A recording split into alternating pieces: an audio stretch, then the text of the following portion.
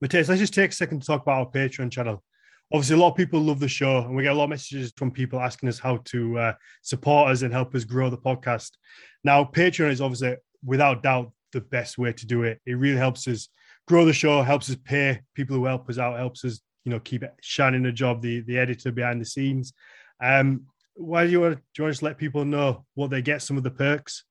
Yeah, I mean, we offer so many interesting extra things for Patreons. So we have a bonus episode, we do Q&As, and we're also looking into other ways of like getting our Patreon supporters special access to some of my very deep and fantastic knowledge and such things.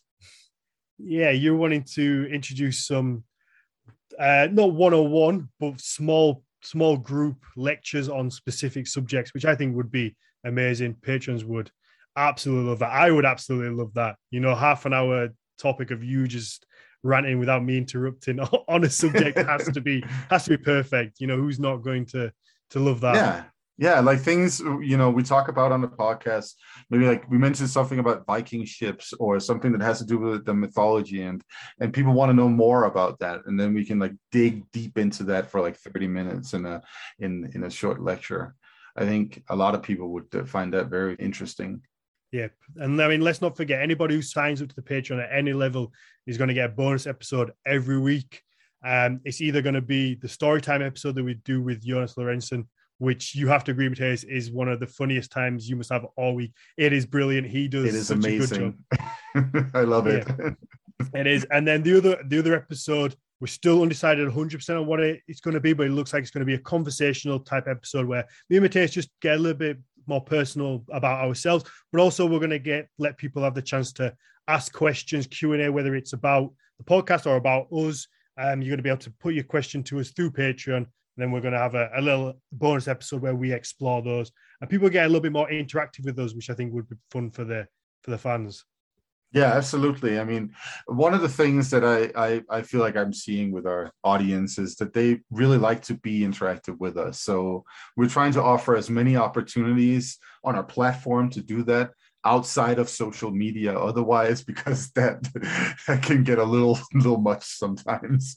Yeah, there we go. I mean, honestly, if you just jump over to Patreon/Nordic Mythology Podcast, you can have a look at all the different tiers we've got there. They start from $5 up to $20, and you can cancel at any point. You can try it out for a month, listen to the old episodes, listen to the old Storytime episodes, cancel it if you don't enjoy it, and there we go. But we're more than sure confident that you'll like what you hear.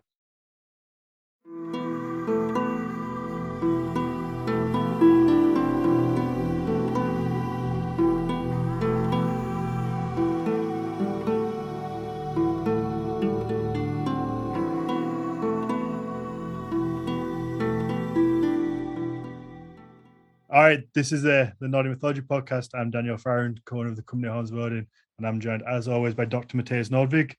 Hello, everybody. Today we are joined by Jeremy and Alex, who are the organizers of the really awesome heavy metal festival, Fire in the Mountains, that takes place in Wyoming, in near the Tetons, with a nice, beautiful view to the Tetons, not far from Jackson Hole. So welcome to the show, guys. Thank you. Thanks. It's great to be here. Skull, I brought my glug. What have you got? Glug, yeah, it's my grandfather's Norwegian recipe that we make around the holiday time. So it's Grandpa Ralph. Grandpa Ralph, fucking right. Shout out Grandpa Ralph. Yeah, we Jeremy and I used to work together at a restaurant, and one Christmas we pretty much got every patron ship-based who drank glug, because it was, it's supposed to be my grandfather's recipe uses Everclear, so it yields a gallon, and half of it is port wine, 1/4 of it is water, and 1/4 of it is Everclear, but it's extreme. So that is hardcore. You don't need much, but I've watered it down, so I use mostly Aquavit. I used Linny this time around. Nice. Brenneman still makes the best, in my opinion. And then I throw a portion of that Everclear just to keep it clean, just to keep it, I still have no idea. I even put on the menu, because I was the bar manager at the time of that place, and I even put on the menu Grandpa Ralph's Glug. People had heard of mule wine or whatever, but they didn't realize what Glühwein, but they were like, what the hell is Glug? Exactly. And who the hell is Grandpa Ralph? Yeah, it's awesome. There's just the meme of Scrooge McDuck diving into the money coins going through my head right now of how you should market Grandpa Ralph's Glug and sell it on the get it out there. I mean, I feel like I should go heat up some Glug, because I got Grandpa Ralph's Glug that Alex gave me for on the solstice. That's right. So even though I'm under the weather, I'm gonna just go heat some up real quick. Probably should. The fumes will clear you up, man. Totally, yes. Totally. Yes. Yeah. I mean, I feel like this episode has started out with an advert for Grandpa Ralph's Glug. I think it has. Yeah, it's too bad we didn't have it trademarked and ready to roll out. We should have. I still don't know what Glug is. You said all these things, and I got excited. I didn't know any of what you said in England. Well, so here we go. So it's a traditional Scandinavian mulled wine, essentially. Mm-hmm. In this case, it's my grandfather's Norwegian recipe. You don't serve much, you only do a few ounces. Mm-hmm. But it is basically a mulled port wine recipe.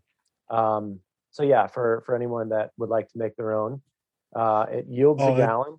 You're not a good businessman, are you? Don't give the recipe away. Yeah, don't give. Well, all right. No, you didn't give it this away. is for the Patreon customers. They're paying, so it's fine. Yeah. It yields a gallon. I don't know what that is in international units. Sorry, liters. It's about 4 liters. Yeah, I think okay, so. yeah, Matthias can do the translation. And then so you do 1/4 of that. So 1 quart water, 1 quart supposed to be grain alcohol. I use mostly aquavit in this case. What's aquavit? That's what got me before. That's what's aquavit? Aren't you supposed to be a Viking? What am I missing here? Aquavit is it's a Scandinavian spirit. It's like vodka to Scandinavians, but it's made with rye, so caraway. So it has like a licorice flavor, but it's strong. I mean, it's I almost consider it more of a gin, because gin is kind of more juniper based, where vodka is just a neutral grain spirit. Mm-hmm. This is aquavit is more of a gin, but you take out the juniper kind of, rather than distilling it with juniper, it's still a grain-based spirit that has juniper in it as a kind of a flavoring compound. This aquavit uses rye or caraway usually instead of juniper, right? And so I like to compare it as a gin more than a vodka, because it really isn't a neutral grain spirit. Yeah, I think you're right about that, and honestly, it is also the reason that I hate caraway. Because this liquor was the first thing I got drunk off when I was 13 or 12 or something like that. Same. Yeah. Like, so is it its own spirit? Yeah. Yes. And you drink it at all kind of festivities in Scandinavia. So usually you drink it when you have the fish dishes before you have the main course, right? Mm-hmm. So at like a Christmas, we have these Christmas lunches that we do, so Scandinavians will start partying Christmas style in the late November and then all the way through, because there are these Christmas lunches like with work or with friends or in some other capacity. And then you always start out with like pickled herring.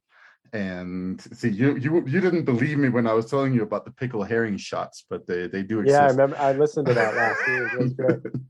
Pickled herring, and then your schnapps or akvavit, and you eat a herring, and then you chug that, and you keep going like that for hours. It's just a Scandinavian tequila slammer.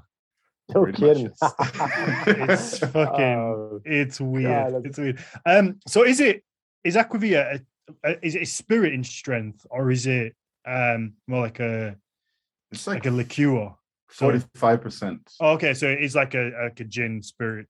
It's like a vodka, gin, whiskey. Yeah, it's the same. That's I'm what gonna makes have it to so find great. some.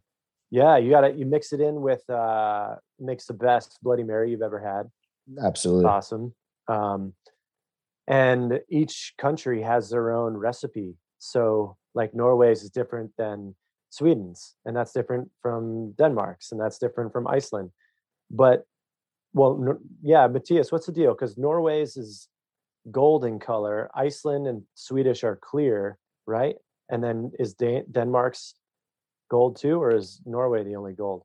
So the gold, you can get one, I think, in Denmark that also has the golden color. And I don't know exactly why or how or what it is that makes it. A lot of the golden color, just to let me interject, because Brennivin in Iceland, they have golden colored ones, and that just means that they actually age it in barrel. And it creates that. So they have like their baseline one is the clear one. And that's, hasn't been aged. And then they, I have no idea if this is traditional to Iceland or not for them to age it in barrel. It very well could not be traditional. But they want to make higher tiers of their aquavit by, this better, more expensive one that's been aged in barrel. They also have one where they actually take rye bread and bake it in the earth, because the Iceland has all the geothermal, and then they bake it in the earth and then literally create aquavit out of that. And that one's really high end. Whoa. Kind of ridiculous. I haven't had that one yet. It's crazy. You've had it? Oh yeah. That's a Brennivin one? Oh yeah. Can we get really that for our festival? Maybe. They're a sponsor. They are a sponsor. Oh yeah. Yeah. Hey, but real quick, let me just finish Grandpa Ralph's recipe before we forget. Oh yeah. Start where we finish, right? So it's super simple. So you got a gallon, right? 2 quarts port wine, 1 quart water, 1 quart grain alcohol, aquavit combo mix. And then he calls for 2 cups of sugar. I'm from New England, so I just put maple syrup in it to eyeball. It's a much better flavor. Sugar, 2 cups of sugar with port wine is so sweet. It's like, it's too much. And then mulling spices. So 2 cinnamon sticks, 9 cloves, 9 cardamom pods, and then a box of raisins and 4 ounces of skinned almonds. So just skinless almonds. And you bring that all just to a boil. You don't want to boil it because you don't want to waste any alcohol at all. So you bring it just to, as if there's not enough. You bring it just to a boil, and then you let it sit overnight. You strain it, and then you heat it up, per serving the next day, and 3 to 6 raisins and 1 almond per cup. Which Jeremy's a sommelier, and somehow like he gets blown away every year. He's like, man, it just keeps getting better. Hopefully this year is the same. But I don't know. What do you think, Jeremy? You're drinking it now, right? It's delicious. Yeah, it's great. I love it. Great. Oh wow, you went big. I think for future, I think after this episode, dude, that's way too much. Episodes, you guys are hammered. It'll be great. It'll make the interview a little more interesting. Hopefully, no. I mean, this episode now has to be called Grandpa Ralph's Glug. There's no other name for it, I don't think. Oh man, people would be like, "Huh? What are they talking about? Is this supposed to be about a festival?" No, don't worry about it. We'll get there. Eventually, we'll get there. Yeah. I think from now on, though, we just set a precedent for all your episodes. You two are going to have to drink Glug for all the episodes, and you'll see there'll be like a pre-Glug kind of how your episodes are, and then like a post, the post Fire in the Mountains interview with the, you guys just drunk on Glug the whole time. Yeah, I do have some for you, Matthias. Daniel, if I can get that out to you, brother, I'll send it to you. But... Oh, please do. I will make sure it gets here personally. I'll figure it out somehow. Awesome. I mean, Glug is, Matthias, you're going to have some sort of story on where that comes from, surely, because that's such a numb, aggressive sounding kind of name a drink. It's not very, it's like grog. It's very, feels very piratey and aggressive almost. I guess you're right. It does sound very piratey. So, I mean, in Northern Europe, there are plenty of these types of drinks, right? that ultimately have their origin in Germany. Like it's just a tradition of making warm wine and spiced wine in the wintertime. Mm-hmm. I mean, if you go back to the medieval period, we know that people mix spices in wine a lot. It was like a common thing, really. It was how you also demonstrated to the rest of the world that you were totally fancy, because you could get that cinnamon stick that had come all the way from India. So that's how it's sort of like become a. The funny thing is that the most Northern European Christmas traditions, right? They have all like evolved from what rich people used to do in all the year round, pretty much, if they could afford it, right? Like the rice pudding that we like to eat, for instance, is a great example of that too. Back in the day, rice was fancy, expensive, imported grain of some kind. So that's the same with the glögg. Now, where the word itself comes from is actually quite interesting. And it looks like it comes from Swedish glögga, which means to burn or to mold. So it might be a dialect word. I'm not entirely sure. So yeah, that's where we get the word from. So it is meant to be served warm, obviously. Jeremy, you went and warmed up. So I guess it just seems to be a more extreme version of a mulled wine. Yes. So that's exactly right, because it has a pretty high liquor content in it as well. Mm-hmm. So yeah. Did I not make that clear already? You did. I think you did. You did. No, perfect. Should we jump into the festival? Sure. The reason you're here. The glögg is fascinating, to be honest. And I'm gonna have to go and track some down as well. I'm sure that in Northern England you should be able to get it. Right, Dan? No, I'm gonna find it and then try and find some to sell on my website. Yeah, of course I am. Of course I am. Unless, of course, Brexit has cut the tabs on glögg. The glögg supplies have gone. The Swedes and the Germans are like, you can't have a funny wine anymore. I'll make my own and call it Grandpa. I can't copy Ralph, so it's just gonna have to be like something simple. Grandpa Robert, that's pretty British. Grandpa Robert's glögg. All right, so the fire in the mountains, where did it start? Do you want to tell us maybe a little bit about that? I think that's a good place as anywhere to begin. Yeah. Jeremy? Sorry to interrupt, but even let's start with what the festival is, maybe, and then we can go back to how it began. Yeah, well, currently what the festival is, it's every year it kind of morphs into something a little, I wouldn't say different, but I guess more encompassing, because, from the beginnings, we had kind of a large scale vision of it. And we're just at this point really trying to get to, achieve that vision. And so that's why I say each year it becomes a bit more encompassing, as far as encompassing what our overall vision is.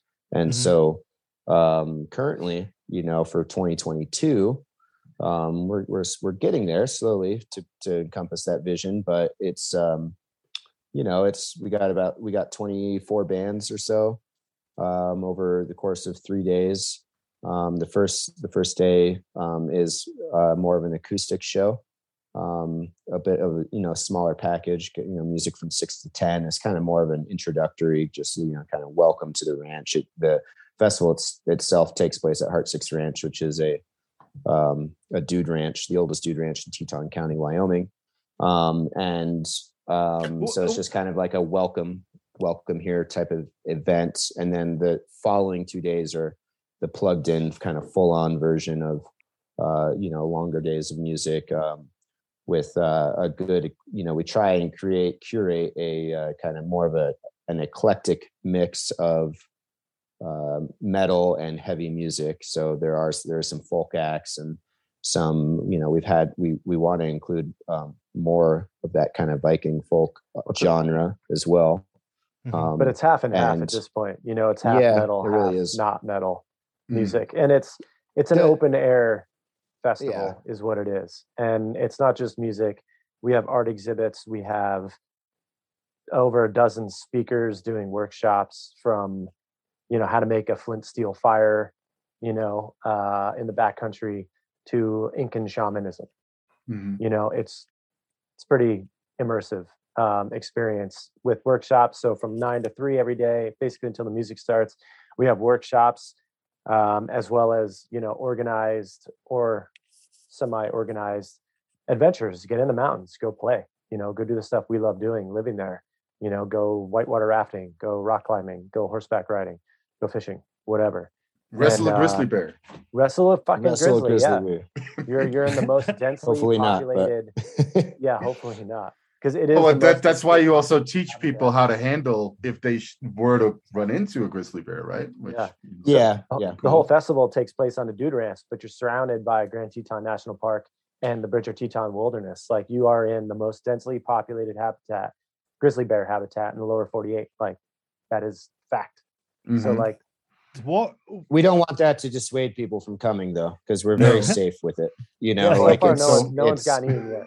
No. I mean, we have a lot of people. We have a lot of people and a lot of scents, and grizzly bears are really attracted to. They have an amazing sense of smell, and they're really attracted to scents that come out. But the other thing is they ultimately also don't really want to be around a few thousand people either. So it does, that does keep them away. And it's known fact, Yellowstone grizzly bears love heavy metal. So true. A good and a bad True. I imagine all grizzly bears do. They probably do, don't they? Yeah. If they've got music of choice. We can only speak about the Yellowstone ones, though. I think we're gonna have to rewind for a second, because I think we're gonna have to explain to Dan what a dude ranch is. When he said it twice, Matthias must have seen me dying to ask. You know me now. We've been doing this long enough. A dude ranch is essentially, a ranch that has historically and currently have guests on their property. So they're an operating ranch where they, they could either have cattle on it for meat purposes, or they also do kind of out backcountry trips for guests for entertainment with their horses. And they would a lot of times too. A lot of times, yes, and they cattle. raise horses. Yeah. And a lot of times, dude ranches historically actually had a lot of entertainment for guests staying there, including music. And so that's where it is appropriate for us to be, having this event on a dude ranch, because we are entertaining the guests. On this weekend, we have a few thousand Fire in the Mountains guests, right? As part of, they're also the guests of Heart Six Ranch, and so we're providing music for everyone in entertainment, and so it does fit in line kind of with what a dude ranch historically has done. Right. We're just kind of evolving the concept a little bit, because the whole idea was to get people into nature, right? Much the same basis as our festival. We're trying to get people out of the city back into nature, in the setting that so many of the bands we're bringing to Fire in the Mountains are singing about, this epic landscape, the mountains, these adventures, pushing yourself, the cosmic influences in the world and such. And so, do that on a dude ranch just makes sense, because it's, so Wyoming. It's Wyoming as fuck. It's about as Wyoming as you can get, on a dude ranch. It's like, I mean, dude ranches are definitely a, an American West thing specifically. A dude ranch, to me, just the name Dude Ranch just sounds so unapologetically American. No shit. I just imagine like a bunch of frat bros. That's the first I was like, is it like is he just being taken up by a bunch of bros who just hang out on a ranch? But apparently not. That's not what it is. No, that's super interesting. That's super interesting that that's what it sounds like to your ears, where like to our ears who, live out here and from this area, we don't really like Dude Ranch. Just sounds like a dude ranch. It doesn't sound like anything frat boy, right? Because that context, the context, we just have different context with that word, with the kind of word, symbolism it's the origin. in a way. So that's where dude came from. Was that context? I don't know if I'm ever going to be able to look at that word again the same way again. Thank you. You're welcome. You're welcome. No, I mean, I imagine that any heavy metal festival on the planet has a very high percentage of people interested in Vikings, the Viking Age, Nordic mythology. It seems something that goes hand in hand together. I imagine you found that with your clientele. Yeah. I think we did, and especially this year because our headliner is a band named Enslaved from Norway, and they are very much entrenched in the Viking Nordic past, the Norse, mythologies, etc. So, they've actually Ivar from Enslaved has offered to partially curate our festival. So he's directly a part of this year's iteration of Fire in the Mountains and has created a theme called Wings over Utgard, and that theme permeates the rest of the festival and what else is happening. So it's naturally going to attract quite a few folks in that specific scene. I also think like from a bigger sense, like you were asking, one of the initial questions is like, what is Fire in the Mountains? And one of our visions with Fire in the Mountains is really to garner a sense of in a way of this kind of getting back to our roots and our tribalism, and we all come from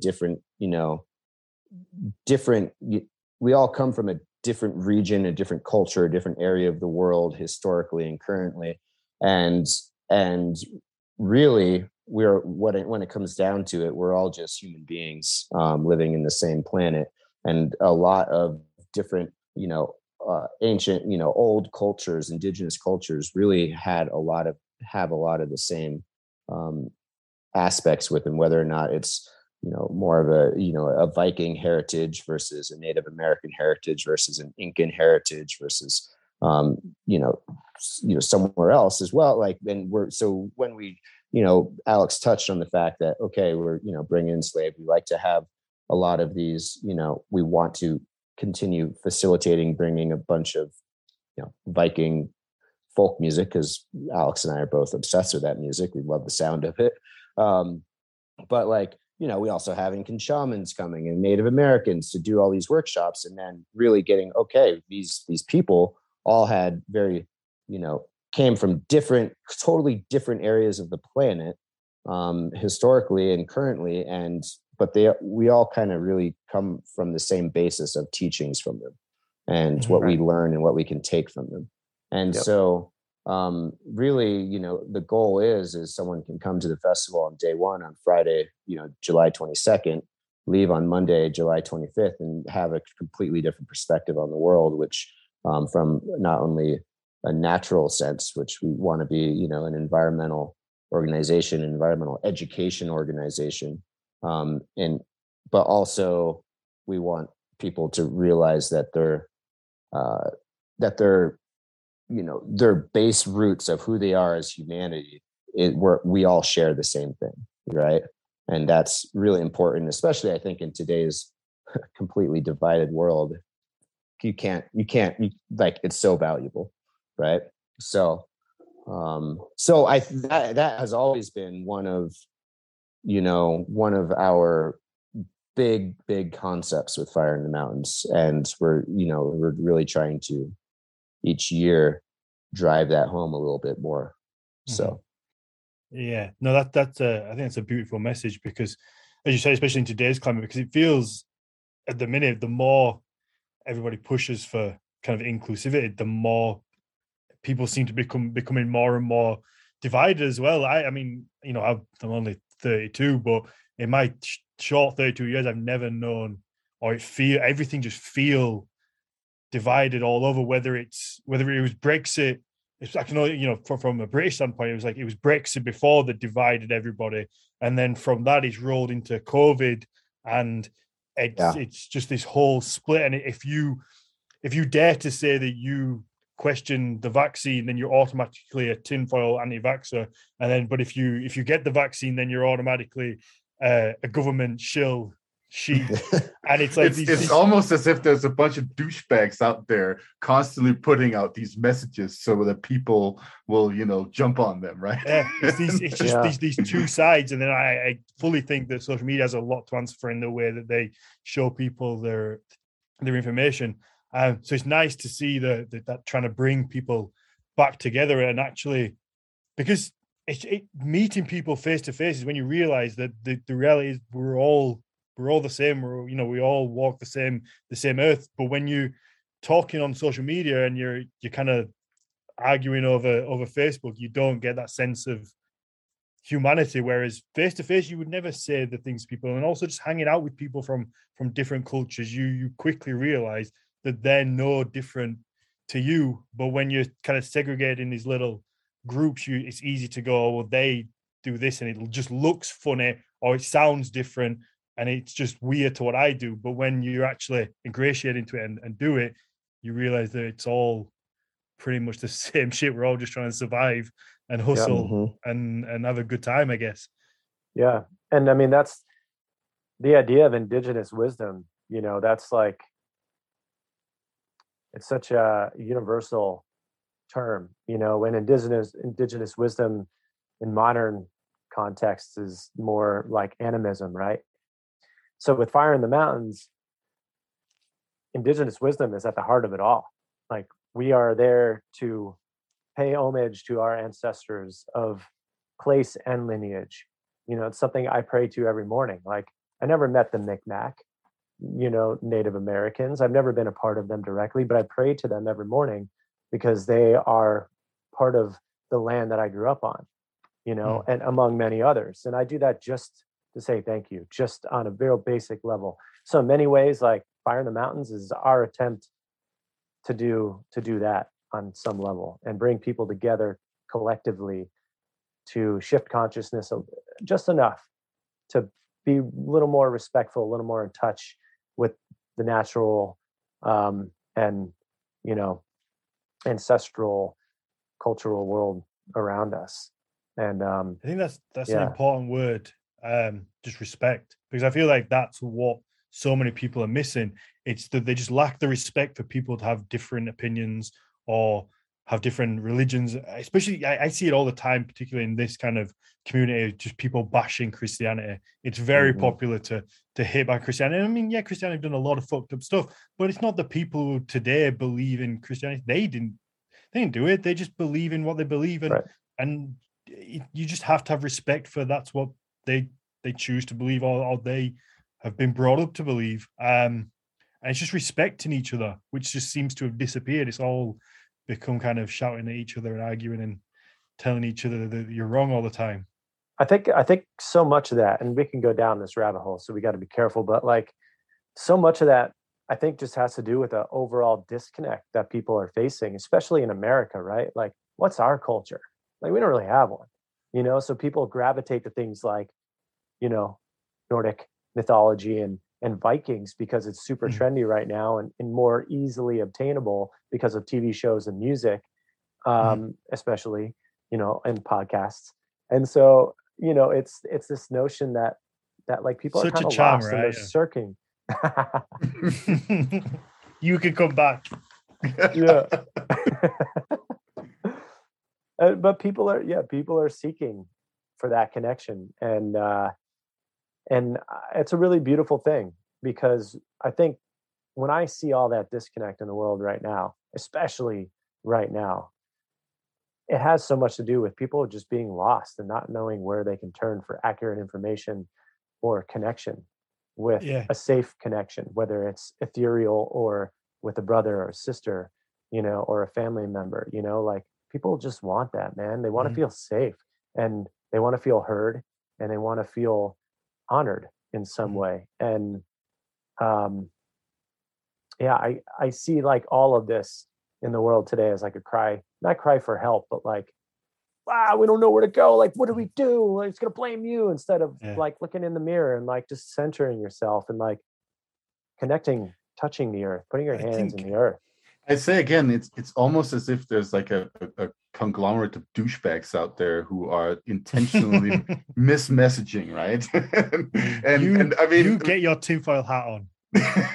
No, I mean, this is, look, I have like this tendency to read multiple news outlets, right? So I go on CNN, I go on MSNBC, I go on Fox News, and it's really, really interesting to see the differences in messaging there. It's also really interesting to see how each network is caught up on their own thing, right? And of course, I also watch foreign news of various kinds, Scandinavian news, German, some BBC and so on, right? So you get a very interesting, very broad perspective from that kind of stuff, and it's fascinating to see how there's an editorial line that has been chosen in each of these news outlets. And this editorial line then governs what they focus on. And that is part of confusing the public, right? Because the public then receives their messages and assumes that this is the most important thing that they need to care about, right? But it might not actually be all the time, right? If you're somebody who lives in, I don't know, rural Wisconsin, maybe it's not the most important thing for you to care about how many murders there were in Atlanta. Maybe it's not the most important thing for you to care about the rise of COVID in New York or something like that. Maybe there are more important things for you right there, and it's the same thing for somebody in the UK. Maybe maybe what's happening in the US is not that interesting for somebody in the UK. That doesn't sell though. That's the no, problem. It doesn't sell. That's the thing. It doesn't sell. Paranoia and panic sells, and that's what they all know. Fear. And that's the main editorial line. And then they found different things to panic about. If you go to MSNBC, they're panicking about the American right wing and the insurrection and that kind of stuff. If you go to Fox News, they're panicking about left wing people and crime, right? Mm-hmm. And it's all just smoke and mirrors to keep people perpetually confused and disconnected from themselves and from others. Because if you have a unified force, well, fuck, that's how you change the world, the course of the world. When we all realize we have the power, but instead we're bickering amongst each other and so disconnected from ourselves. We don't have that collective power, and that's what they want, because that's the only way they can stay in power. They, as in the corporate elites and the powers that be. And that's part of it as well, is that it becomes so divided that even people on the same side then become so extreme that they begin fighting amongst themselves and have infighting. I mean, the perfect example is in the Nordic animism group. I was watching an argument between, well, I don't know if it was an argument, it was like a discussion between Runa and somebody else, and it went on for like 3 or 4 days. I think Runa was only in for maybe a day, but the guy and another couple of other people were talking for it. It was a good few days. I saw another message pop up today, so it was kind of like over the whole festive period that they were going back and forwards, and it's like, you're all on the same fucking side. You're all in this group. You all agree on probably 99% of things, but you're fighting over something that's insignificant compared to everything else that you believe in. Your time should be, especially over the festive period, spend your time with your family rather than sat bickering over something that's just not that important. And you are all on this, like I say, on the same team, and stuff like that. This is why I am not on Facebook anymore. Getting caught in that bullshit. Holy shit, no. No. But that's you've been there. You need to. People need to just put their phones down and kind of go outside and see the real world. Spend time with the family, man. That's it. But Alex, I just want to pull back on something you said a couple of minutes ago about kind of, especially in the USA, people having that past and that kind of culture, I guess, for a better word, and history, and it just kind of got me thinking for a minute about how obviously the USA's history as a country is very short, and then there is such a big part of that I guess that is filled with the whole slavery type era, which you can't kind of attach yourself to that nowadays in any way. So it's no surprise that so many people look back further than that, and then obviously it goes to the looking towards the European side of things. So I guess I just found that interesting. There is no real good history. Well, obviously there's good history to the USA, but there is such a dark side to it that's there. Yeah, it's funny because I had this conversation with our mutual friend Jonas like a year ago, and as you know, that man can spew some intellectual wisdom, and he reminded me like, "Hey, man, like you have a really wonderful history. Yeah, it's short, but like think about what you guys have been through. Think about what you've done. Like, don't shit on that. Things are a mess right now." But like that's also part of your experiment as a country, like so you may not have a cultural identity that is identifiably, solely American outside of what like hot dogs and like baseball games or something. I don't even know what it would be right now. You do have a rich history, so you should honor that, and it reminded me that like, yeah, it was founded on a bunch of serious, like rugged individualism, like growing up in New England, Jeremy, all about the Green Mountain Boys. And those were, like basically the Minutemen, the militia in Vermont, who came and kind of saved the day during the Revolution, the American Revolution. And like, that's an identity you want to get behind. They even have like Green Mountain Boys flags and like patches and stuff in Vermont because they love that history about their state. And they very much uphold it still to this day with their political views and like, kind of, passion for it all. And like, that's really beautiful. But when you can't go very far past, like when I say culture, I'm thinking like Grandpa Ralph's Glug, like people don't necessarily have that connection to their past heritage and culture to have Christmas Eves with their Norwegian side of the family or whoever, I want to throw something in here because I would say that, most people in this country, apart from those who have, deliberately had their past taken away from them by others, such as, a lot of African Americans who were brought over here by white people as slaves, right? But the white population has always had the potential of retaining culture, right? They have always had that potential. They just didn't necessarily honor it, right? They were more interested in hot dogs and baseball games, and that's how they forgot about it, right? Money's got to be one of them. Money, absolutely. And so there's that aspect to it, right? And so that means that a couple of generations later, all of a sudden people are like, well, what the fuck? I'm culturally empty because everything that could have been culture for me has been supplanted by capitalism, right? Buying and selling shit, and that's it, right? And that does suck. It is a very boring life to live, and that's why people are then, looking back in different ways. But I also want to point something out here, and that is the US isn't that young.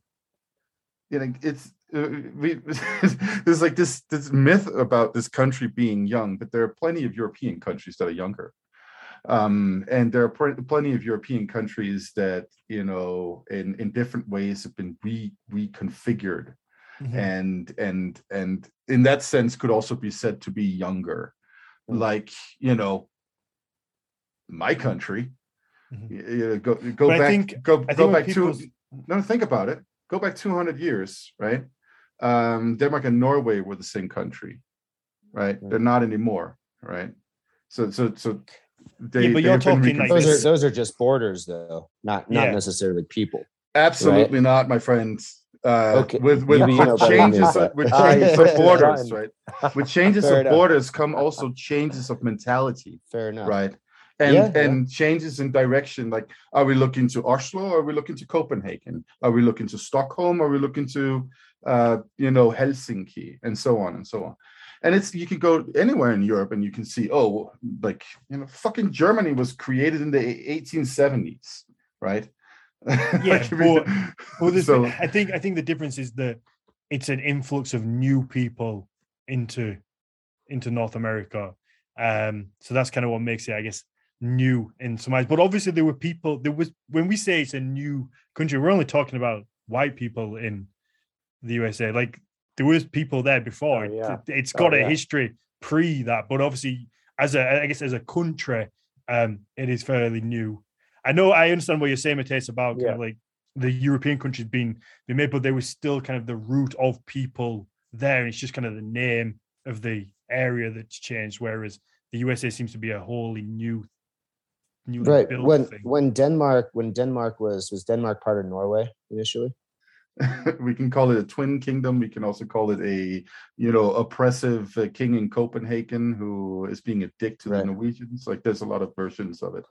Right? So were those borders drawn at the time because actually the people were very different from each other? Or were the borders drawn and then the people became different from each other? Or a combination? Oh, that is a very complicated and very explosive question. I mean, so the reason that Denmark and Norway stopped being in a kingdom with one another is that the Swedes took Norway. So the Norwegians originally didn't really have any choices in what they could and could not be, right? That was decided from the outside, either by the king in Denmark or the king in Sweden.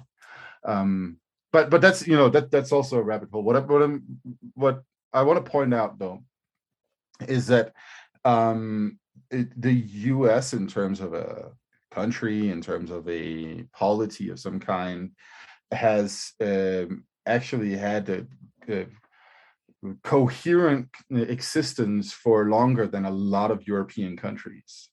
And the idea that, Europe it's where it came from or something like that. Yeah, sure. Maybe in the beginning for these white Americans. But there's so much more to it, right? And this is my message for the Americans.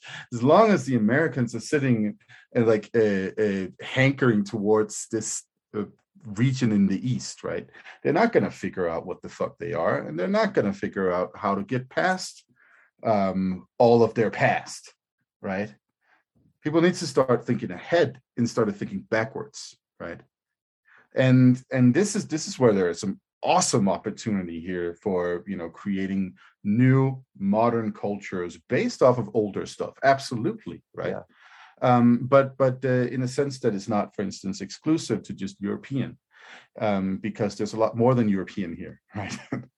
And that's really important to keep in mind. That's some of the stuff that you guys are doing by synthesizing and bringing in, traditions from a lot of different peoples and learning from a lot of different peoples. Well, one of the other things we're trying to do is we've touched on, Alex is like, well, we, in America, we kind of lack, this culture or whatever that other people have more of. And then you started talking about, our capitalist culture of hot dogs and baseball games or something. But what existed before that? It was basically cowboys and Indians, Native Americans and the white people that were settling the West. And, so with Fire in the Mountains, we're trying to have this,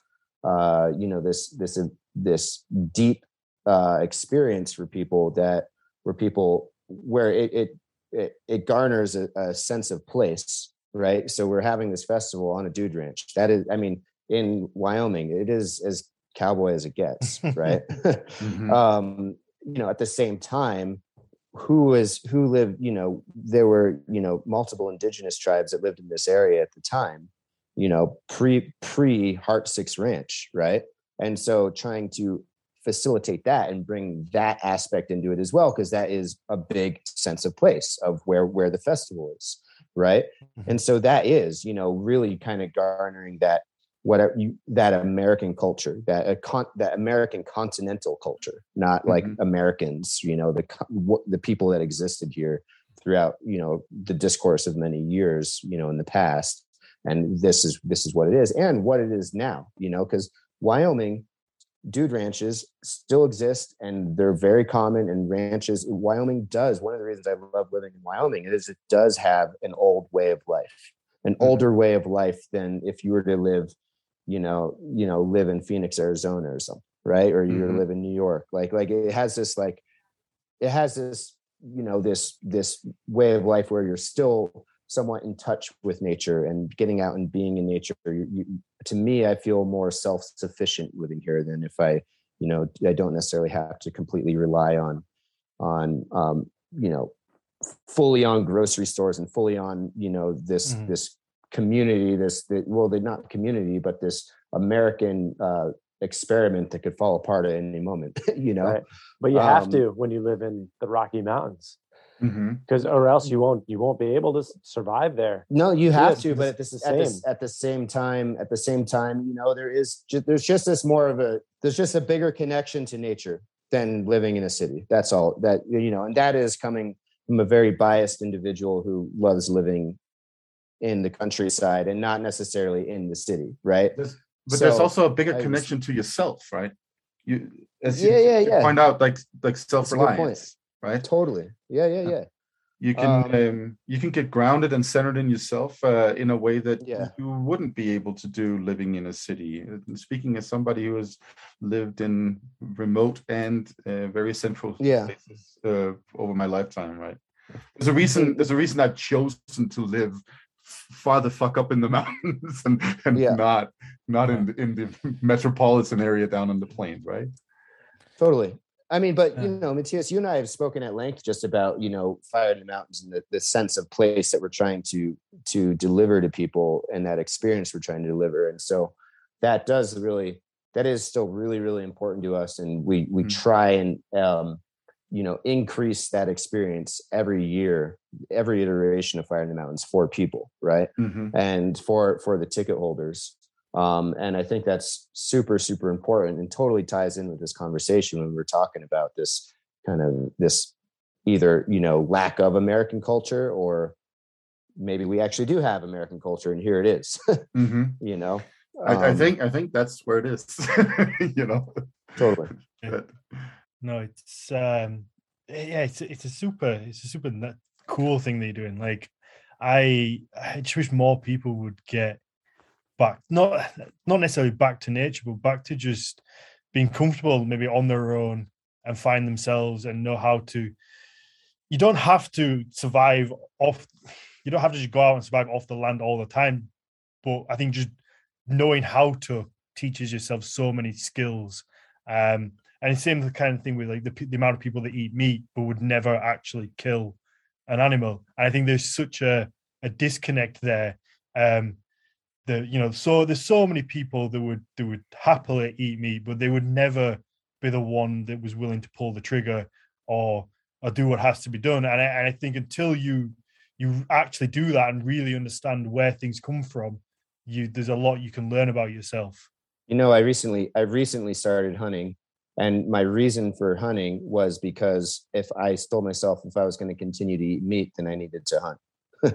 Is exactly what you're just saying. Is that coming from a past vegetarian too? Yeah, I was born and raised vegetarian. I didn't eat meat till I was 28 years old, and then I bet that fucked you up the first time you ate. It actually didn't. It actually really didn't, believe it or not. Well, you used to eat eggs, so that helped. Yeah. Okay. Yeah. I had a friend who's been a vegetarian for years, and he accidentally had some, I think it was bacon or something, and his stomach was all over the place. Yeah, no, it actually didn't hurt me. But so I didn't eat meat till I was 28, and then in the last 10 years or so, I selectively ate good meat, but it was no meat that I had actually it didn't come from me. It didn't come from my actions. It didn't come from my hand of actually killing the animal. And I started, recently took up hunting because I reasoned exactly what you're saying, that if I'm going to continue to eat meat, I need to be a part of that actual food chain. I need to be, I need to be intricately involved in that. And so, and we feel the same way with Fire in the Mountains. Yeah, totally. We do a farm to festival barbecue Saturday and Sunday of the weekend where I grow like 90% of the food. I'm a farmer. I do more consultation now, but I'm a farmer. And so this summer, I'll be growing as much food as I can. When I can't, I'll be sourcing locally. And Jonas Lorenzen is our esteemed chef and jack of many trades. Probably. He does everything. He kind of does. he's gonna do a lot at the festival this year. Most people won't be expecting it. I think it's gonna be pretty special. Cool. But we're gonna slaughter a steer because part of the theme, to get back to that with Wings Over Utgard, as many of your listeners might know, Jonas's chefing realm and experiences generally are based on local and forageable food options, where he weaves a story and a narrative into his menus. And so he's going to do the same for us. And one of the parts of that is of his story, and I don't want to divulge it and not do it justice, so I'll let him back and run the future. But part of it is killing a steer and burying it in ground like the Vikings did over the course of cooking it over the course of days, as opposed to just throwing it on a grill. So we're going to get traditional, and we're going to do it with our bare hands. So we're going to do it right. And we'll have vegetarian options too. Don't worry. I've had what do you even call it in English? Well, a goat from a hole in the ground before. It's it's great. It's delicious. Like you just put a bunch of coal. There are different ways that you can do it, but the way that we did it back then was to put a bunch of coal inside of it, and then hot rocks around it, and then shifting out the rocks once in a while and that kind of stuff. It was delicious. I bet it is. Just to clarify as well, I don't think it's not feasible for everybody to go out and hunt their own food, because that's asking so much. People live such busy lives, but I think you also have a responsibility to understand where your food comes from, rather than it being in a piece of cellophane in the supermarket. You have to understand how it gets there, and in a lot of cases, in a lot of the supermarket food, it has horrible consequences for that meat to get there, because it comes from some pretty dark places in the factory food chain. But people don't see that, and a lot of people don't want to see that, because it is upsetting and it's not nice.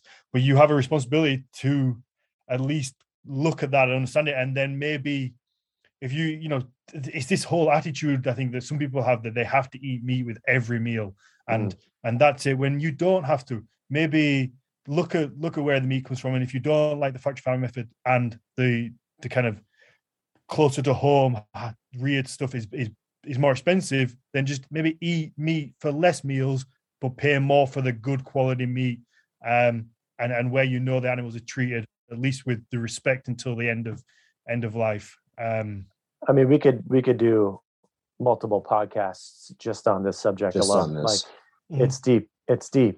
But I mean, really, it comes down to all of what we've been talking about, with that disconnection with ourselves and the world around us. This is all part of it.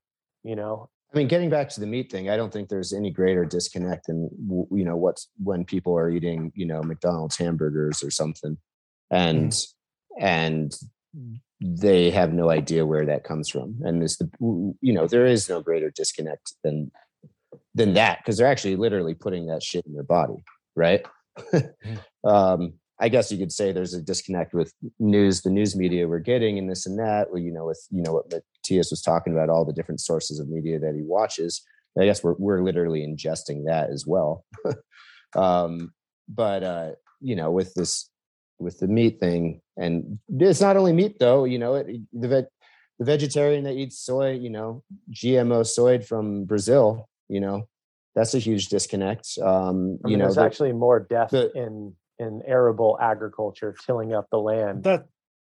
That's the beautiful point right there. And I think the thing we come back to so often on the podcast is that it's all complicated, and none of us are going to sit here and say everybody go and hunt, and no one's going to sit here and say everybody go and be vegetarian or vegan, or because everybody's different and you're going to do your own thing. It's just being conscious about your actions, and at least taking the time to understand where it comes from, and then hopefully being able to make better ones, because it just feels like so many people have lost that accountability for their actions. Because especially with going back to the social media thing, people can say fuck you to someone, and they can say the most horrible things to somebody on a screen, and there's no comeuppance for that. Someone's not going to be able to hit you or grab you or do anything about it. So this whole kind of consequences is just lost on a lot of people when if you smoke 40, 60 cigarettes a day, and then you get lung cancer from it, you can't then wonder why you got lung cancer. It's the same with like if you eat McDonald's every day and then you get type 2 diabetes, you can't wonder why. But then there are some people that kind of go, oh, I wonder why that happened. Like, well, why the fuck do you think? Right. Or that guy that, got really sick from COVID and realized that he, eats McDonald's every day, and he could have probably not gotten as sick from COVID if he would have just had a little bit of a healthier lifestyle to begin with, But that's the thing. I mean, the what comes with that whole package, when people have chosen some kind of lifestyle or really set on an idea about what is the best way to live or something like that, they attach moral values to it, and then they say that the people who do the opposite, or whatever they cast as the opposite, are amoral, right? So the best example is, of course, when somebody goes vegan and then tells everybody else who's not vegan that they are somehow morally corrupt because they do not have the same lifestyle. And in the same way, right, you have people who demonize people who eat McDonald's hamburgers. And sure, man. That's a really good point. I love that.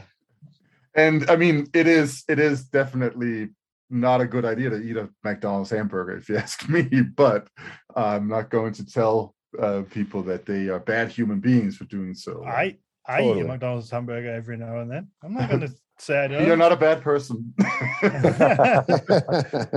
But my point is this tendency to attach moral values and these ideas of morality to it, right? That's where people then get the arrogance from, to demonize us, right? And that's really problematic, right?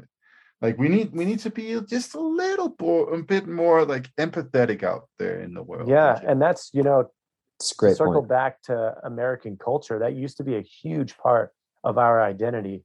This idea. I mean, freedom is still, I guess that's our culture, right? Like if you had to throw one word out there, it's like, oh, American freedom, Yeah. But like that's the way. But it was such a respected thing back in the day. You didn't talk politics.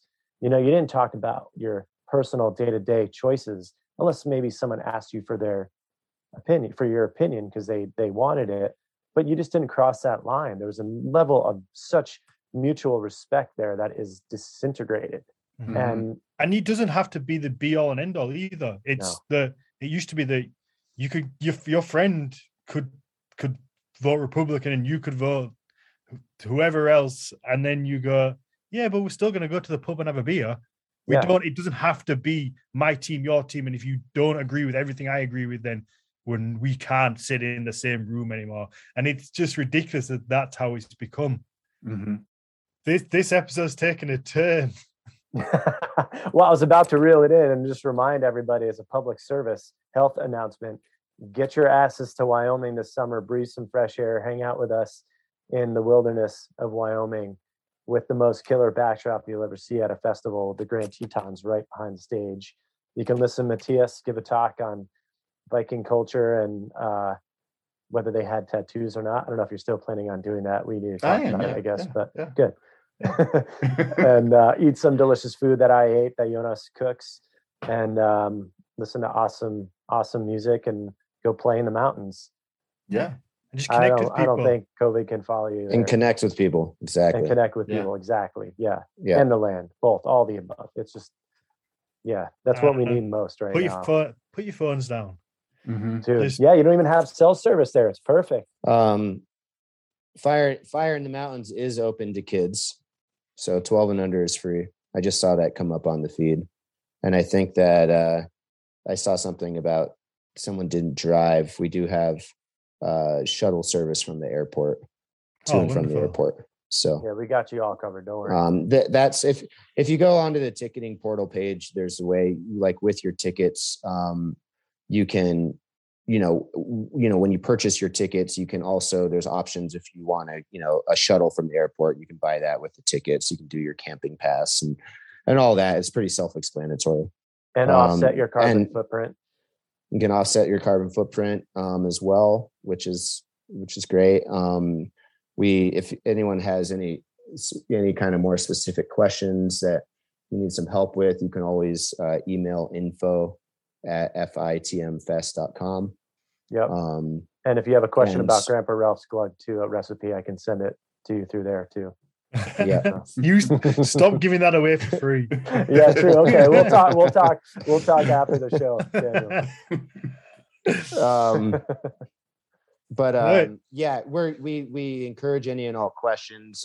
We really pride ourselves on really trying to be as responsive as possible to people who have questions about it, because we do know that one of the things, one of the hurdles that we do have with having a festival is that this is a music festival really kind of out there in the middle of nowhere, and it can be hard for people to get to, or maybe they have they're a little uncomfortable about going there. We're talking about bears and like they're scared, like who the hell knows, right? Mm-hmm. Like it's a totally unique, for a lot of people, a totally unique and different experience. So there's ultimately going to be questions and concerns. And so hit us up with any of those questions and concerns so that we can guide you in whether or not, mm-hmm. Coming to Fire in the Mountains is something that you really want to do. And however we can get you there, we'll try and, give you as much, empower you with as much information as possible to make the right decision. Mm-hmm. And hopefully it is coming and seeing the festival. So, yes, if you are financially really strapped right now, we just did a scholarship program for some 25 recipients who have been hit hard because of COVID or just challenging times in general the last 2 years. And it was awesome. We were overwhelmed with a response. I mean, that isn't awesome in a way because a lot of people are hurting. So the point I'm getting at is if you do really want to come and you are financially just in dire straits, don't hesitate to reach out to us too and explain your circumstances. And, we're looking to expand upon that scholarship and allow others to come in too. So, contact us and we'll be in touch about that. You can expect an email from me later. Well, aren't you gonna come and sell your stuff, man? No, we should talk about it for sure. Yeah, I would love to. No, Jeremy, just to go back, I think you said something really interesting there. The people worry about coming, because maybe they're not from that world, I guess. But it's important to go and experience new things and get out there, because if you only live in a major city and kind of do all your work online and on computers, you'll never really understand the other side. Just as if you only live in the country, you'll never understand the other side. So It's important to try and experience these things where possible, and you have this beautiful opportunity in a controlled kind of environment of the festival to experience all these different things and this whole different world. And you may, like you say, hopefully leave there with a different perspective and different understanding of how people think and why people think different things based on where they live.